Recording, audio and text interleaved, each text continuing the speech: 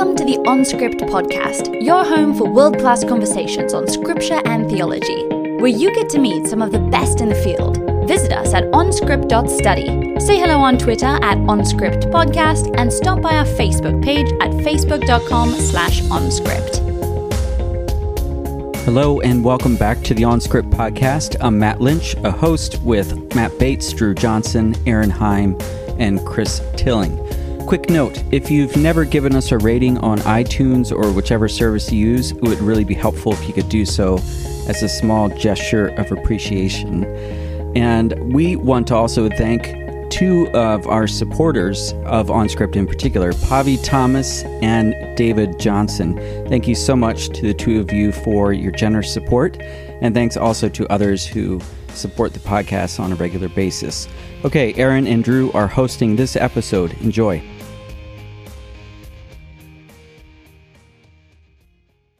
Hello, OnScript listeners. This is Aaron Heim coming to you from Denver Seminary in Littleton, Colorado. And I'm joined today by Drew Johnson, who is coming to you from the King's College in New York City. Hello there, OnScript superfans. Our guest today is Dr. Douglas Groothuis, professor of philosophy at Denver Seminary. Doug is not only my colleague, but he's also my former teacher. And I think you can probably blame him for any of my dilettante dabblings in philosophy because his classes were fabulous and really interesting. Doug's newest book, Walking Through Twilight, is a memoir about his journey alongside his wife as she was diagnosed and then finally succumbed to a form of dementia called primary progressive aphasia. This book is a little different from our usual OnScript fare. It's raw and painful to read at times, but it's also profound.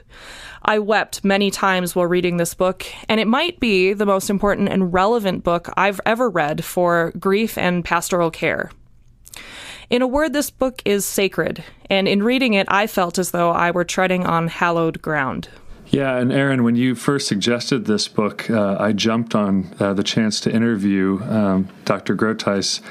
My mother is in her 10th year of early onset dementia diagnosis, and so I was just looking for someone else to wrestle through the issues with it, and I think we found it, and the word you used, raw, this raw form, was very helpful. And this book was still, it was written while Doug was still journeying alongside his wife, Becky, but this July, Becky went home to be with Jesus. And it seems really fitting that I started reading this book on the day that I learned of Becky's passing. So, Doug, thank you so much for having the courage to write this kind of a memoir. And thank you so much for joining us today. Welcome to OnScript. You're welcome, and thank you for having me. Doug, I wonder if we could start with you telling us about your wife and your life together.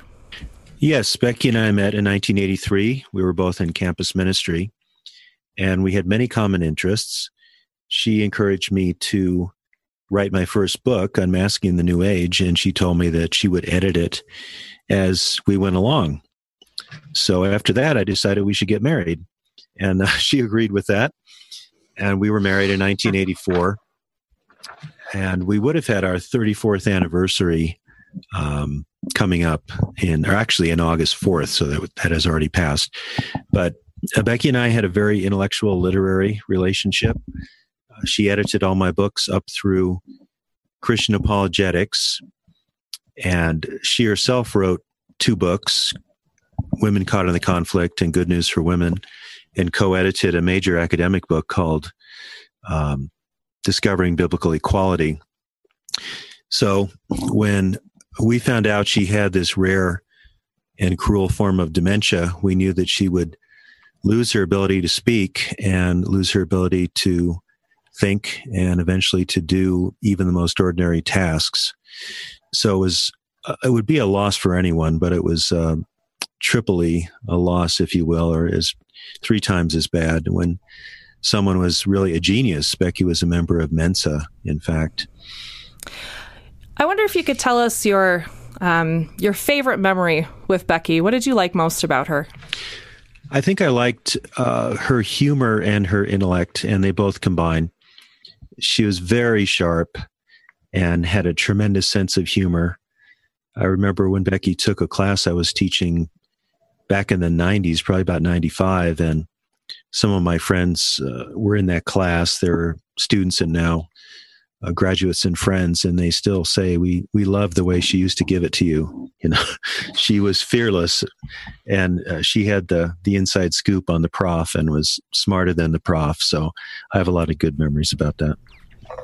Was that nerve-wracking to have her in class? I can't imagine having my husband in class with me. No, to use a cliche, it kept me on my toes, certainly, but I enjoyed it because we thought very much alike, and we just sparked each other's curiosity and analytical abilities. Yeah, this is Drew speaking. I was a little surprised at the book. I don't know why I hadn't thought of it this way, but it's a memoir, but I feel like I walked away from the book knowing your wife. And one of the reasons is because you're so vulnerable with your interactions with her. But I think there's also a way in which we get to know people when we see them in unexpected circumstances. And I feel like this book was just a long series of unexpected circumstances with no roadmap forward. And in a later chapter, you talk about jazz and improvisation. And I wonder, when you look back at your life with Becky, how do you see, I guess, which moments of improvisation stand out most poignantly to you?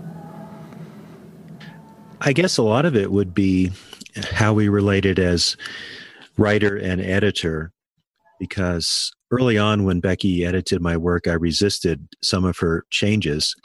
And then I realized that resistance was futile and that she always made my writing better, or at least 95% of the time. So when she would edit, let's say, an article, popular or academic, or a chapter in one of my books, she would sometimes put sentences in different paragraphs and cross out words, or the worst, the most dreaded mark was a question mark. What are you talking about? So I think in that way we had kind of a jazz relationship, call and response through writing and editing. In the book, you reflect on some detail about the flood of emotion, particularly rage and sadness that you felt at times throughout this walk, but maybe especially toward the beginning, or at least it happens at the beginning of the book. Can you tell us how you came to view sadness or lament as a godly emotion and rage as an ungodly one? Yes. When Becky was first hospitalized, it was a very confusing and maddening situation, and I became very angry and essentially got kicked out of a behavioral health unit because I was so angry at someone, not at Becky. But I don't encourage that. Rage is one of the works of the flesh that Paul talks about in Galatians 5. And through this, that kind of unproductive, ungodly anger started to subside. And I was able to give that over to God. But lament is something I've been studying for many years. And it's a way of offering our sadness and also our anger to the Lord. And Scripture gives us voice for that in so many places. There are perhaps 60 Psalms of lament in the Psalms. At least that's the number that Glenn Pemberton gives in his excellent book, Hurting with God. And the book, I think, of the Bible that has helped me the most in lamenting is Ecclesiastes, which is not really a lament, but it's more of a philosophical observation on the unfairness of life and finding the categories for not understanding God's ways under the sun. How do you continue to live a fruitful life, a meaningful life, when so much is so opaque and in some cases deeply frustrating? So the Scriptures gave me the tone and the voice and actually the way of being through this. I didn't have to fake myself out into thinking I was somehow happy about this, or that I could read God's mind and say, well, my wife got this horribly cruel disease because of X, Y, and Z. No, not at all. But the way I like to put it, and the way I put it in the book, is that I was able, by the grace of God, to smelt meaning out of suffering, or you might say to sculpt meaning out of suffering. I couldn't fix anything. And when Becky got this dread diagnosis, of primary progressive aphasia, that was the point where I gave up on her getting better because it's a terminal disease.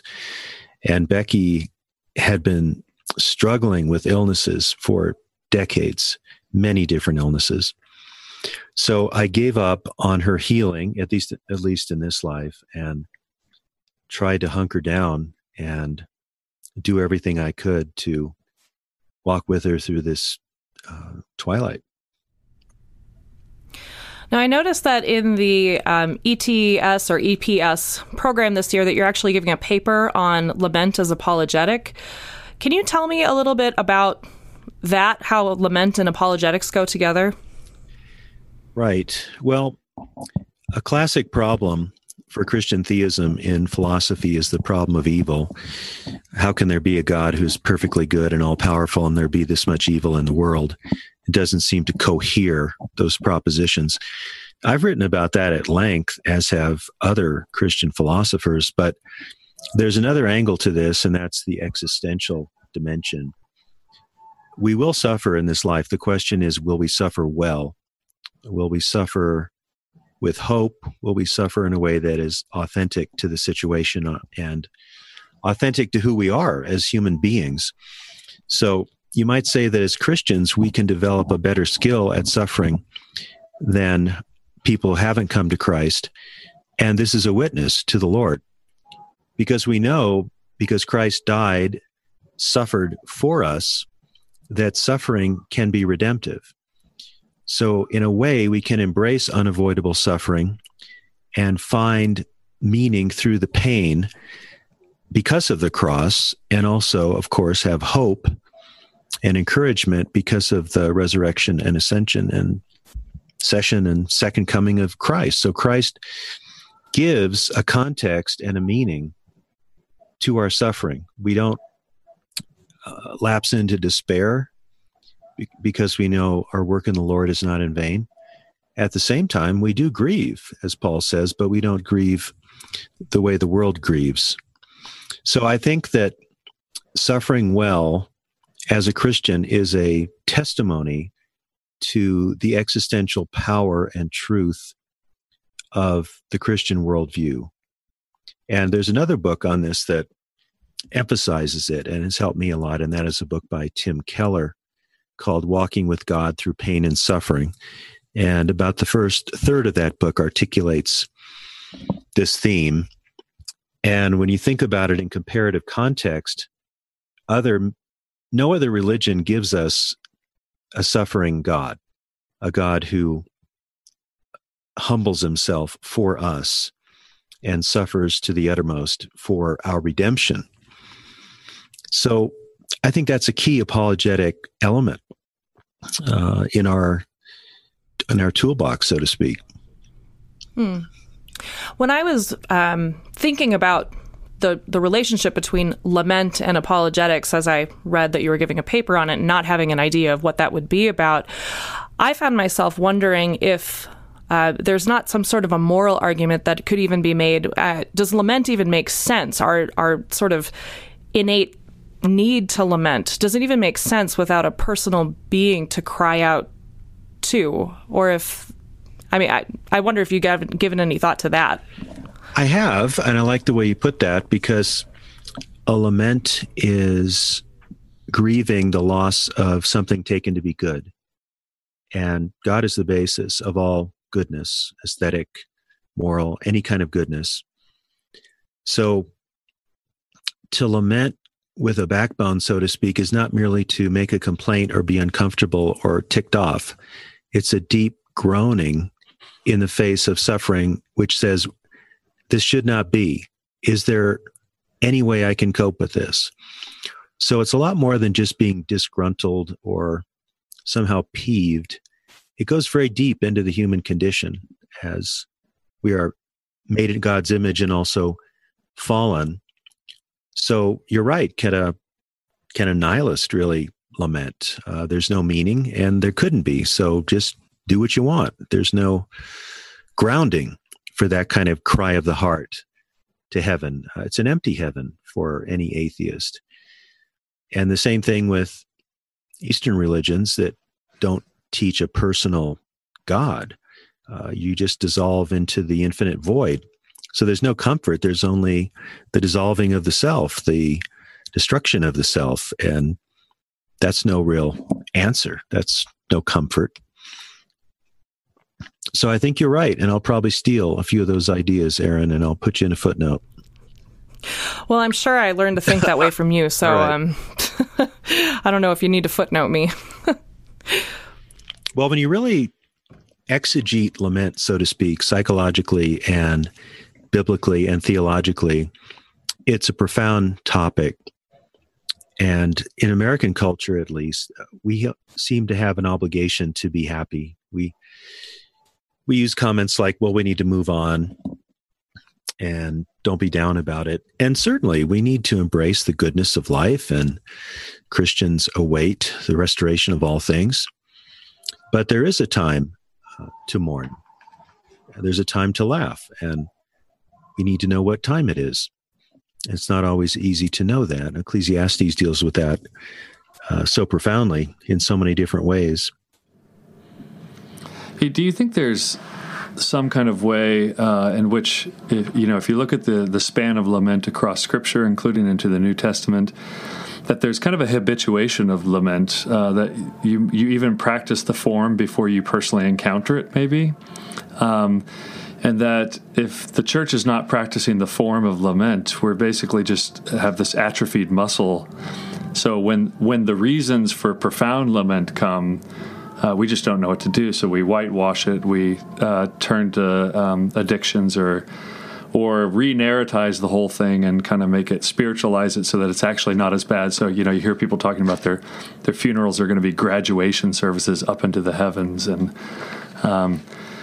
I wonder if there's a way in which we should be training for a good death. Oh, definitely. And you see this in a liturgical tradition of Christianity where you confess your sins on a weekly basis, and you come to the table on a regular basis, and you're drawn into that sacred narrative of Christ's death, burial, resurrection, and so on. Confession of sin is a kind of lament. It's a moral lament. Now, there are other kinds of lament where a terrible disease strikes someone and it seems senseless. And then we have the whole season of Lent, where we reflect on our sins and we give up something to sharpen our understanding of our sin and God's redemption. So I think that's a really good observation, that if we don't practice, as it were, in the routines of the church and in our personal devotional life, then we're not prepared. Now, all you need to do is go to the book of Psalms, particularly Psalm 90, which I spend some time with in my book, and let yourself dwell on those things. Psalm 88 and Psalm 39 are the only Psalms that don't have a resolution into praise or into thanksgiving or hope. And Psalm 88 is a psalm of Heman the Ezrahite. We don't know much about him, but he was chronically ill.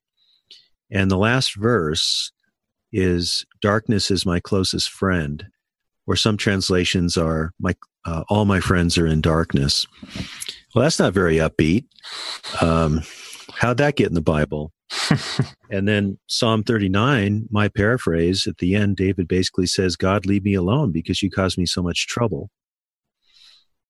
So it's there in Scripture, and we should be able to bring all of our emotions and offer all of our emotions before the Lord and ask Him to receive them and to change us as we need it. But we don't have to pretend, as you said, we don't have to re-narrativize everything such that it's really not so bad. No, it's horrible. It's a fallen world, and we need to own that, take that seriously. And actually, that makes our hope all the stronger, because when we see how dark this world can be and how seemingly meaningless it can be, then we go back to Christ, His life, His death, His resurrection, His second coming. And we see what the restoration is in the final. Well, for a long time, I would read passages of Scripture to my wife, Rebecca, especially the last several weeks, and I would read about the new heavens and the new earth, Revelation 21 and 22. And I'd read her Romans 8, that nothing can separate us from the love of God in Christ. And that didn't take away the disease. It didn't take away the tears and the anguish, but it did take us out of despair. Can I quote you a little bit of you back to you here? Chapter 1, there's a sentence in the first paragraph. I love these kind of sentences, by the way. It's, quote, "This chapter recounts learning to adjust to having my wife in a psychiatric unit," end quote. And then you describe your emotional outburst, which I think were the police involved or security was involved? No, almost. We avoided that one somehow. But it was an intense moment, it sounded like. And then you say, quote, "At bottom, advice, no matter how sagacious, cannot substitute for the work of the Holy Spirit," end quote. And so I wonder, just to put some flesh on the bones here, what would you say are some definitive moments where you can say, okay, that was the work of the Holy Spirit, and you and your wife, and I'm sorry, I have a philosophical bone in me, so I also want to ask, and how did you know it was? Well, that's a good question. The way I would put it, especially as things went along and I adjusted to some extent to her ongoing decline, was the sense of being upheld by God, of seeing in a very clear-eyed way how bad this was and how anguishing this was, but at the same time having the strength to keep going and providing the care and trying to find the self-care. And how do I know? Well, I know because there's such a strong case for Christianity, and I've developed that over my entire adult life, and it eventuated in some ways with my textbook, Christian Apologetics. So if I feel nothing, and if it seems like I'm praying to an empty heaven, or if I feel forsaken, I know I'm not forsaken because of the strong rational case for Christianity, and also because of the strength God has given me and the way that the scriptures speak into my life. I can't maybe say there was definitive experiences in a singular sense. I think it was more how God carried me along. There were very meaningful times. In fact, I have a little episode or interlude in the book when Becky was singing with one of our caregivers, and I was downstairs and they were singing "Jesus Loves Me." And that was a very profound moment, because in the simplicity of that song, the caregiver, who was a Christian, and Becky, of course, who was a Christian, were affirming their faith in Christ together. And Becky could sing longer than she could talk. And that's interesting that happens sometimes with stroke victims and people with dementia, that she could for about the last year, but at times she could sing a whole Christian song, but she had a very difficult time completing a sentence, and she couldn't read. So the singing was actually very meaningful to her and to me also.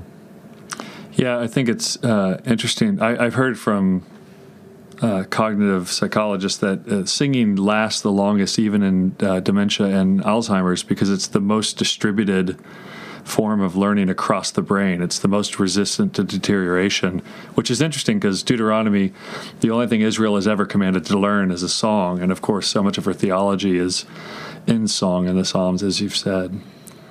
Well, and another thing that happened with Becky was that her sense of humor was intact up until about a week before she died. Wow. And we had developed our own distinct sense of humor through almost 35 years of knowing each other.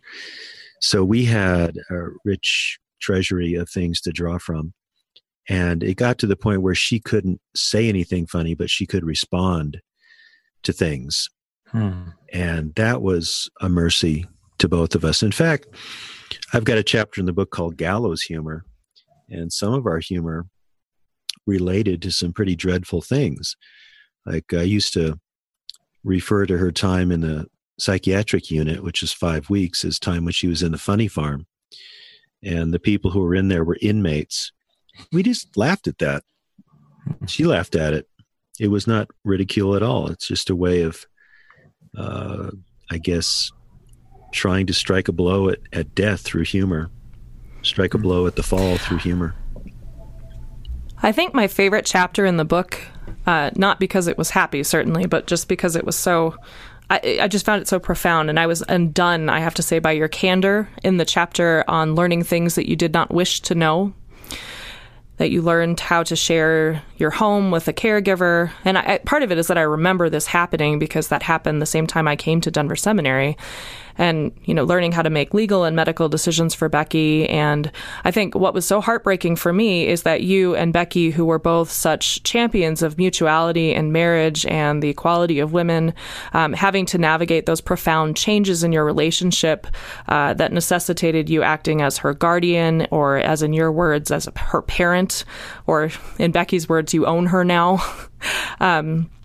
And you said you learned how it feels to weep often and to cry unexpectedly, even in public, and you now behold much of the world through tears. And I wonder, did learning all of these things that you didn't wish to know, did they change how you approach philosophy at all?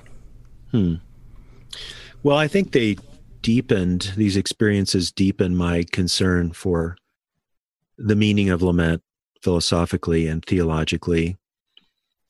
And the meaning of love. I've reflected a lot on that. And really only Christian theism can support a rich, robust understanding of love, because God is love, and he shows his love through Christ and in so many other ways. And in fact, there's love in the Trinity from eternity. And no other theology, no other philosophy has anything close to that. So I guess I could think of one example. I wrote an article for the Chronicle of Higher Education called Teaching Through Lament. And I was incorporating the idea of how one might suffer well even while teaching. So I guess it was philosophy of pedagogy and some memoir and other elements thrown in there. And I probably wouldn't have written something like that if I had not experienced Becky's decline. You give a poignant example about a telephone toward the beginning of the book, about the isolation and alienation that Becky experienced as a result of her illness. Would you mind recounting that for us here? Well, this disease produces what's called apraxia, which means the inability to accomplish things. So one by one, things were taken away. Of course, Becky could not drive even before she was diagnosed. It was too risky. And then communicating with the outside world through technology was taken away. She couldn't even figure out how to use a phone. And I give an example in the book where I tried to teach her so carefully, and no matter what I did, she could not figure it out. So I remember she put the phone down upside down on the base, and it was almost beautiful. It was a very strange thing because you don't see phones put upside down on their base. It was just sitting there in all its futility. It was a bizarre moment, and that recounting of what happened with the phone was an episode of deep futility. And that's something we both had to wrestle with, that we can't fix this. We can only try to ameliorate the decline. And one thing is taken away after another. So for a while, the caregiver might call me at work and put the phone to Becky's ear, and I could say something and she might say hello. But then even that was too much. Even that was taken away. We recently had Susan Eastman on our podcast, and Susan Eastman's newest book deals with notions of personhood, especially personhood in the Pauline literature. And I found myself in that chapter on the telephone thinking about Susan Eastman's work, and she argues that the self is always a self in relation to another. There is no such thing in her mind as a freestanding, independent self. And I wondered at that notion as I was thinking about Becky and her isolation and her alienation, and I wondered if you had given much thought to the effects of the fall on our capacity for relationships, or if you'd thought much about the potential for suffering to draw people into closer relationships, or just wonder if you could riff on that just a little bit, because I know you like jazz. That's right. Well, I take, I guess, a more ontological sense of what the image of God is, that we are beings that possess a nature, and that nature is relational.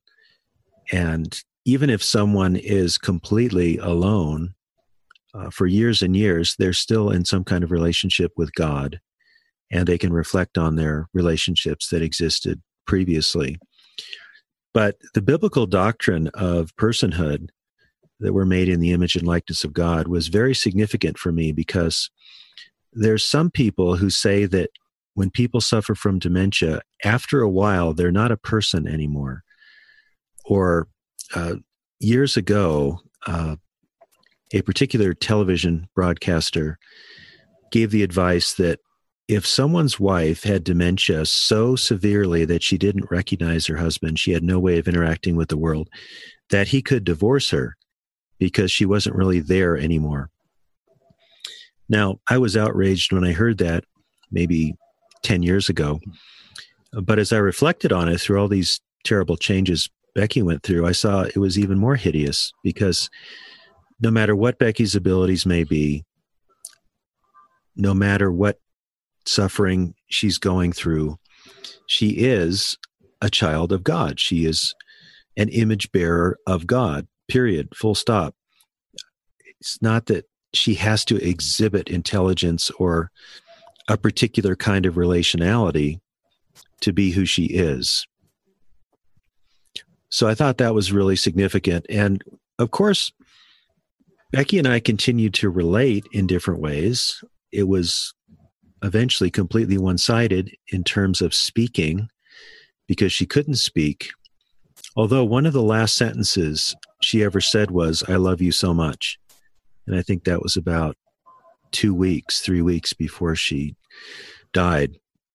So I think the self is certainly designed to be relational, and relationships take many different forms. And she continued to relate to God in one way or another. It was sometimes a real struggle because of the unfairness and the intense suffering that she experienced. And to be fair to Susan, and I hope you read her book, because I think you'd actually find it really interesting. What is the title? The title is Paul in the Person. Okay. And her definition, or she thinks that Paul's definition of a person is one for whom Christ has died. That's the answer she gives to that. And I think that's really profound. And so her understanding of personhood as relational doesn't mean that you have to have some sort of mental or emotional capacity or anything like that. But but I think it's really interesting that the two sentences that she looks at is the I yet not I sentences in Paul. So I yet not I, but Christ in me, and I not yet not I, but sin living in me, that there's this I in relation to sin and I in relation to Christ that undergoes this profound relational transformation in her view. But I think I found myself reflecting on just the effects of the effects of sin have on relationality, not in terms of a moral dimension, but in terms of just the reality of living in fallen creation, and how insidious it is that something like primary progressive aphasia can take away someone's ability to relate in the same way that they had related, and that it causes such isolation and alienation. It's such a a substantive loss, it seems. Yeah. And that's true. This would never have happened if the world had not fallen. And I would encourage Becky quite often that all the effects of the fall will eventually be taken away. And I really focused on the new heavens and the new earth with her, because certainly there's an intermediate state where we're with God and with the saints, but that's not the point of being created in God's image. The point is to be with Him and with God's people and thriving in the material universe that he created. But yes, the fall affects us in so many ways we can understand.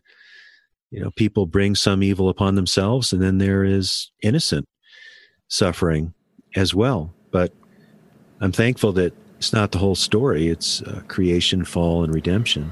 Well, I'm being mindful of the time here. I wanted to think about some of the transferable skills I think you teach in the book. Even thinking about things like people who are suffering with death, people who are suffering with infertility, kind of long-term issues that will linger for them. You have a chapter, it's chapter 19 actually, How is Becky? The chapters are very short, by the way, but it's How is Becky? And I think a lot of people will be able to relate to this, especially, we're being faithful people to be with the community of God every Sunday or whenever we get together with our churches. And yet that can be the very group that terrorizes us when we're going through kind of a long-term difficulty. And I'm going to read a little bit from you here on page 153. You said, quote, "I like it better when people simply ask how we are doing and then leave time for an honest answer." And you go on to say, "For me, hanging in there, surviving, I've been worse, are my answers for people I know, or I may simply say, please pray for us. Occasionally I say, very good, and mean it. My most theological answer is, I'm hanging on by a thread, but the thread is knit by God. This often surprises people since it's so long and theological. So be it. I don't like cliches. My wife has been sick for so long that how's Becky has become oppressive to me because she is never doing well." Can you describe for us a little bit about how a sincere, warm-hearted question, as you describe it, can become oppressive? And I think my second question, I can already tell you, will be, what did you wish people would ask you? Right. Well, probably in every case, it's well-meaning. How is your wife? Because they care about Becky, certainly. But as I said, she had been sick for so long, it was almost always a difficult question to answer. Or sometimes people expect you to say something positive. I guess that's maybe the most oppressive part of it. And after a while, there's not much of anything you can say that's positive. Or you could say our present caregiver is working out well, or what I would often say is things are stable for now. But I couldn't get a lot more happy than that. And I've found the people that have the deepest sympathy or empathy simply embrace you or say something like, I'm so sorry, or we're praying for you, or something like that. For most people, if someone asks them, how's your spouse or how are you, it's not so big of a deal. But when someone has been chronically ill for many years, there's a weight to that kind of question. It's difficult. And I'm not trying to justify any kind of a flippant answer or being insensitive to the person, but I often would answer honestly things like, I've been worse, or some of those kinds of things, a little bit dour, but I'm not good at faking things. So I think that's a good thing. Actually, I first got to know about you and your wife through Facebook, because somebody told me that you had a picture of my book on there, and that really scares me when I find out that other scholars have my book in their hand. And so I started following you, and I think shocking was the first reaction, in a good way, about how honest you are on Facebook with sharing kind of the daily struggles. And so I imagine that there was probably an initial wave of concern, and then people who really couldn't handle the answers, I assume they backed off after a while too. Well, I wouldn't say I did it to be therapeutic. I did it because I was trying to live this out for people who could sympathize with it. And obviously I wanted people to pray for me, and sometimes I would ask advice about certain kinds of things. But there are a number of people who I became close to actually through sharing my suffering, and people I did not know outside of Facebook.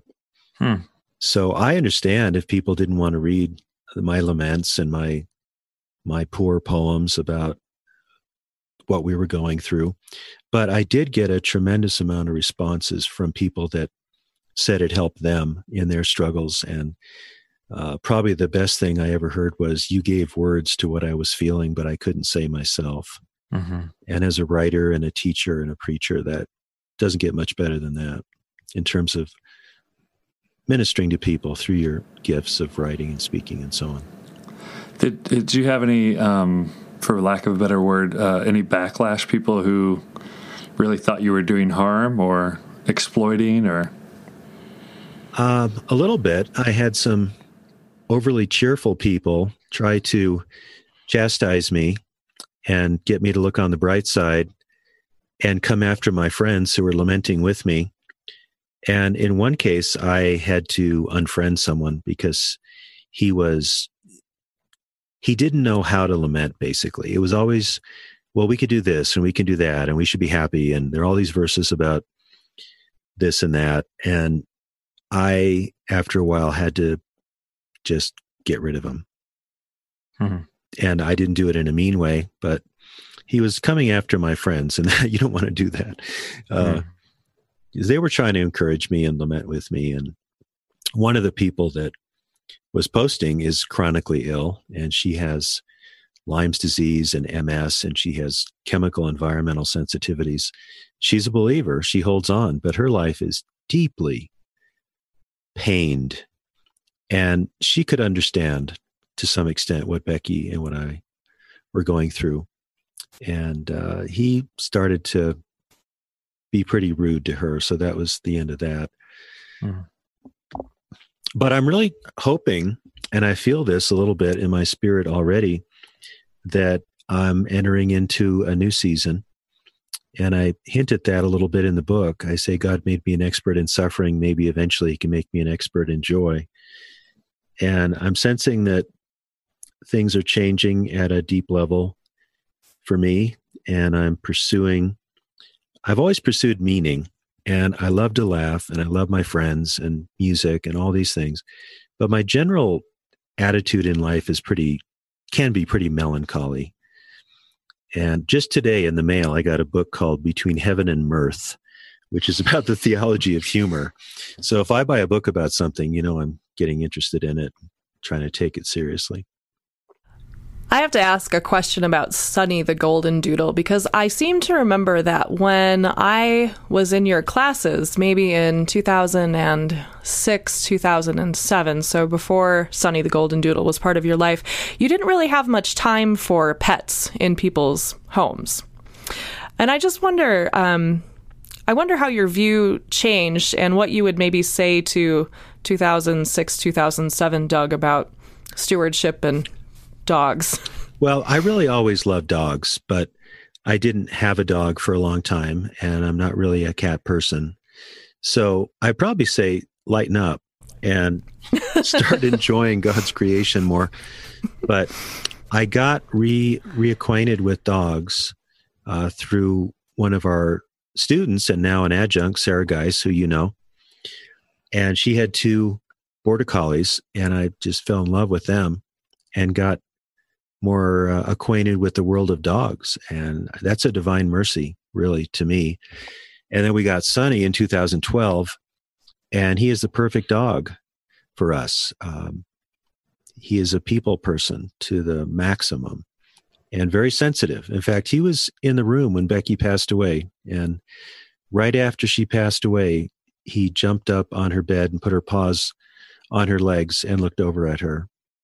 And that was something I prayed about too, because he was such a comfort and encouragement to her all the way. And I wanted him to be there in the last moments. So I've actually got a chapter in the book about dogs and dementia and how God can show grace through the love of a dog. Although dogs don't fare very well in the Bible, as I look into.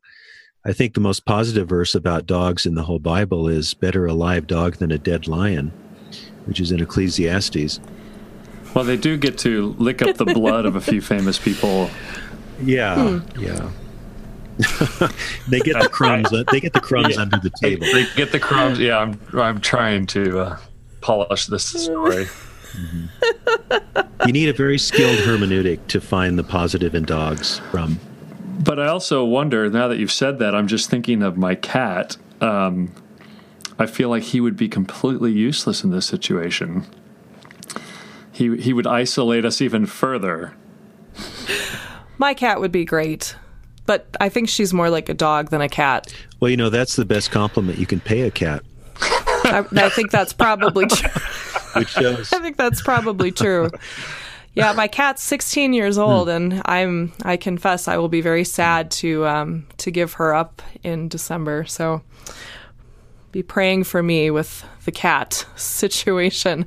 How's Sonny the Golden Doodle doing now after Becky's passing? Well, he had a few days that were pretty tough because he would go up in her room and she wasn't there, and he was a little down. He's still very sensitive to me leaving because, of course, Becky left and never came back. In fact, when Becky was in the hospital for 5 weeks, when she returned, he was ecstatic. He was jumping up and down and squeaking and just beside himself. And when Becky and I would go out together and come back together, he would always greet her first. And I think he was thinking, she came back. I'm so happy. So he can be a little down. He's a little more sensitive to me being apart from him. They call that separation anxiety. But he's a happy dog, and I'm really glad to have him in my life. Do you think there'll be dogs in the new heavens and new earth? Yes, definitely. Somehow, I think all that's good in creation will be purged and redeemed in the new heavens and the new earth. So exactly what that looks like, how many species will be there, I can't answer that, but I think on theological grounds, if God made the world good and he made all the creatures, then why would they disappear forever in a restored world? Just my basic theological argument for that. I don't want to just be sentimental about it. It's very easy to develop a kind of cheap sentimentality. I'm too much of a philosopher for that. But I think you can make a case for it. Luther believed it, and C.S. Lewis believed it too, so I've got those guys on my side. There's some really interesting evidence from domestication of wolves in Russia that dogs can actually change very quickly within a few generations of domestication, or wolves can, like physiologically, will change away from their hypersensitive predator features. Even their snout, the length of their snout, and their canines shorten within a couple generations in domestication. So I think there's I'm not a dog person, but I'll make a case for them theologically. Well, I think the interview's over now. I can't, I don't like lima beans, and I like dogs, just not like, I like it when other people have them. So. Okay. Well, my best friend doesn't like dogs, and we're still best friends. Okay. So. We had a pug. Actually, we had 2 pugs for a long time, and it's not a dog. So I really struggle with if creation's going to be redeemed, does that mean there will be no pugs? Because there's no way that no mosquitoes and no dog pugs. Is not. I feel like I need to justify this too. I live near New York City, and I'm in downtown Manhattan every day, and they don't have dogs here. They have these little things that they don't even let them touch the ground. I'm not lying. They go down the elevator with these dogs in their arms like a football. And then maybe it goes down to the ground just to poop and pee, and then it goes back up. Some of them even have handles on their dogs. They just carry them around. I'm not kidding. Like a piece of luggage. Oh, that's sweet. Yeah, it's the furthest thing from sweet I can think of, but it's weird. I don't understand it. So. Well, my dog is a meaty guy. He's 70 pounds. That's a dog. Yeah. Anyway, I guess we're off topic. Yeah, this is the first time on script. we've had this long of a conversation about dogs. About dogs. Yeah. And pugs, which are not dogs. I think we should be really clear about we that. Are gonna Although get I loved my emails pugs. About this now. Animals do provide so much for us, obviously, but pets can encourage and console, and some of them are so sensitive to human emotions. Even before Becky would start to cry, Sonny would come over and jump up on her lap. Wow. Even before any sounds were emitted, he knew. And in fact, even today, I was looking at a photo of Becky, and I just felt bad and maybe kind of went, huh, like that. And he walked over to me and looked at me saying, "Are you okay?" So I'm grateful. Well, I think we at least need to get this one last question in that I think you had wanted to ask Aaron about pastors, because I think there's so much valuable information in this book, or I guess it's more like a travelogue, I feel like, that would be so good for pastors. I'll let you ask your own question. Yeah. Well, certainly. I mean, I'm married to a pastor, so I tend to think in terms of this, and I've seen pastoral care done really well, and I've seen it done not so well. So I just wondered, Doug, if you could tell us what you most want pastors, or maybe your students who are training to be pastors, to know when they walk into pastoral care situations like your situation with Becky, or like when people are suffering and hurting in the deepest, darkest parts of their lives. I think we all need to learn how to suffer well, and then suffer well with others. And that will make us countercultural and American, with respect to American optimism and artificial cheerfulness, artificial happiness, so to speak. And I think the first thing is simply being sympathetic, if not empathetic, and to embrace the fact that it is a fallen, broken world. Often presence and appropriate touch is the most profound ministry you can have, and listening and not giving pat answers. That's key to caring. And of course, all the practical help that the church can provide. My church, Wellspring Anglican Church, brought Becky weekly communion for 2 years, and provided so much help and prayer and fellowship and so on. Now, I'm an Anglican, so we have a service called the Ministration to the Dying. And my pastor, actually the pastor of another Anglican church, Tim Suits, came and held that service in Becky's bedroom about 5 days before she died. It's profound. It shapes everything towards the sacred, so to speak, or it gives a context of the sacred for the dying, which is so profound.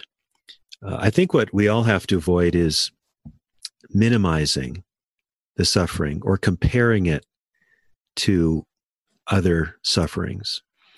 Like, you don't want to say, well, at least it's not something else, which just minimizes the profundity of the experience of suffering. And or to say, oh yeah, I know what it's like because I had this problem. That just doesn't help people. So it's a skill. It takes time. I think learning to lament with the Psalms can be profound in that respect. And I think that's one of the reasons I appreciate liturgical tradition so much, because there are words that the church has said in situations of death and of dying and of suffering, etc. And at least for me, I grew up Catholic and we attended a Presbyterian church. It was so helpful to think in those moments that this is what the church has said in this situation. I'm not alone in this. I'm joining with the saints are bearing witness to this suffering with me. Mm-hmm. Oh, I agree completely. And Ecclesiastes says not to be hasty to utter anything before the Lord. And if we're informed and shaped by these wise traditions that reflect Scripture, then we are joining our hearts and joining our voices with the the witness of a church down through the ages. We don't have to make it up as we go along. Well, Doug, thank you very much. I could actually listen to your voice all day long. You have a great podcast voice or a radio voice. I think you've done a great service to the church through doing this. I think it would be very tempting to write a hagiography here or to put yourself as the central character, and it was delightful to read the actual suffering that you went through, in the sense that I felt like we got to learn from it, and yet you were careful the whole way not to tip over into celebration or diminishing the pain or suffering. It was just a real delicate balance, and I feel like you walked it so well in a way that'll be helpful for lots of people, including pastors. As a former pastor who always struggled around the death, especially the death of children and the death of spouses, I just very much appreciated the work. Oh, that's heartening to know. Thank you. Well, thank you, Douglas Groothuis. The book is Walking Through Twilight. That's all we have for OnScript. We will see you in 2 weeks. You've been listening to OnScript, delectable conversations on scripture and theology. If this episode has brought you inner peace or lit your biblical fire, please consider a small donation of just $2 or $5 per month. Information on how to donate can be found at onscript.study/donate.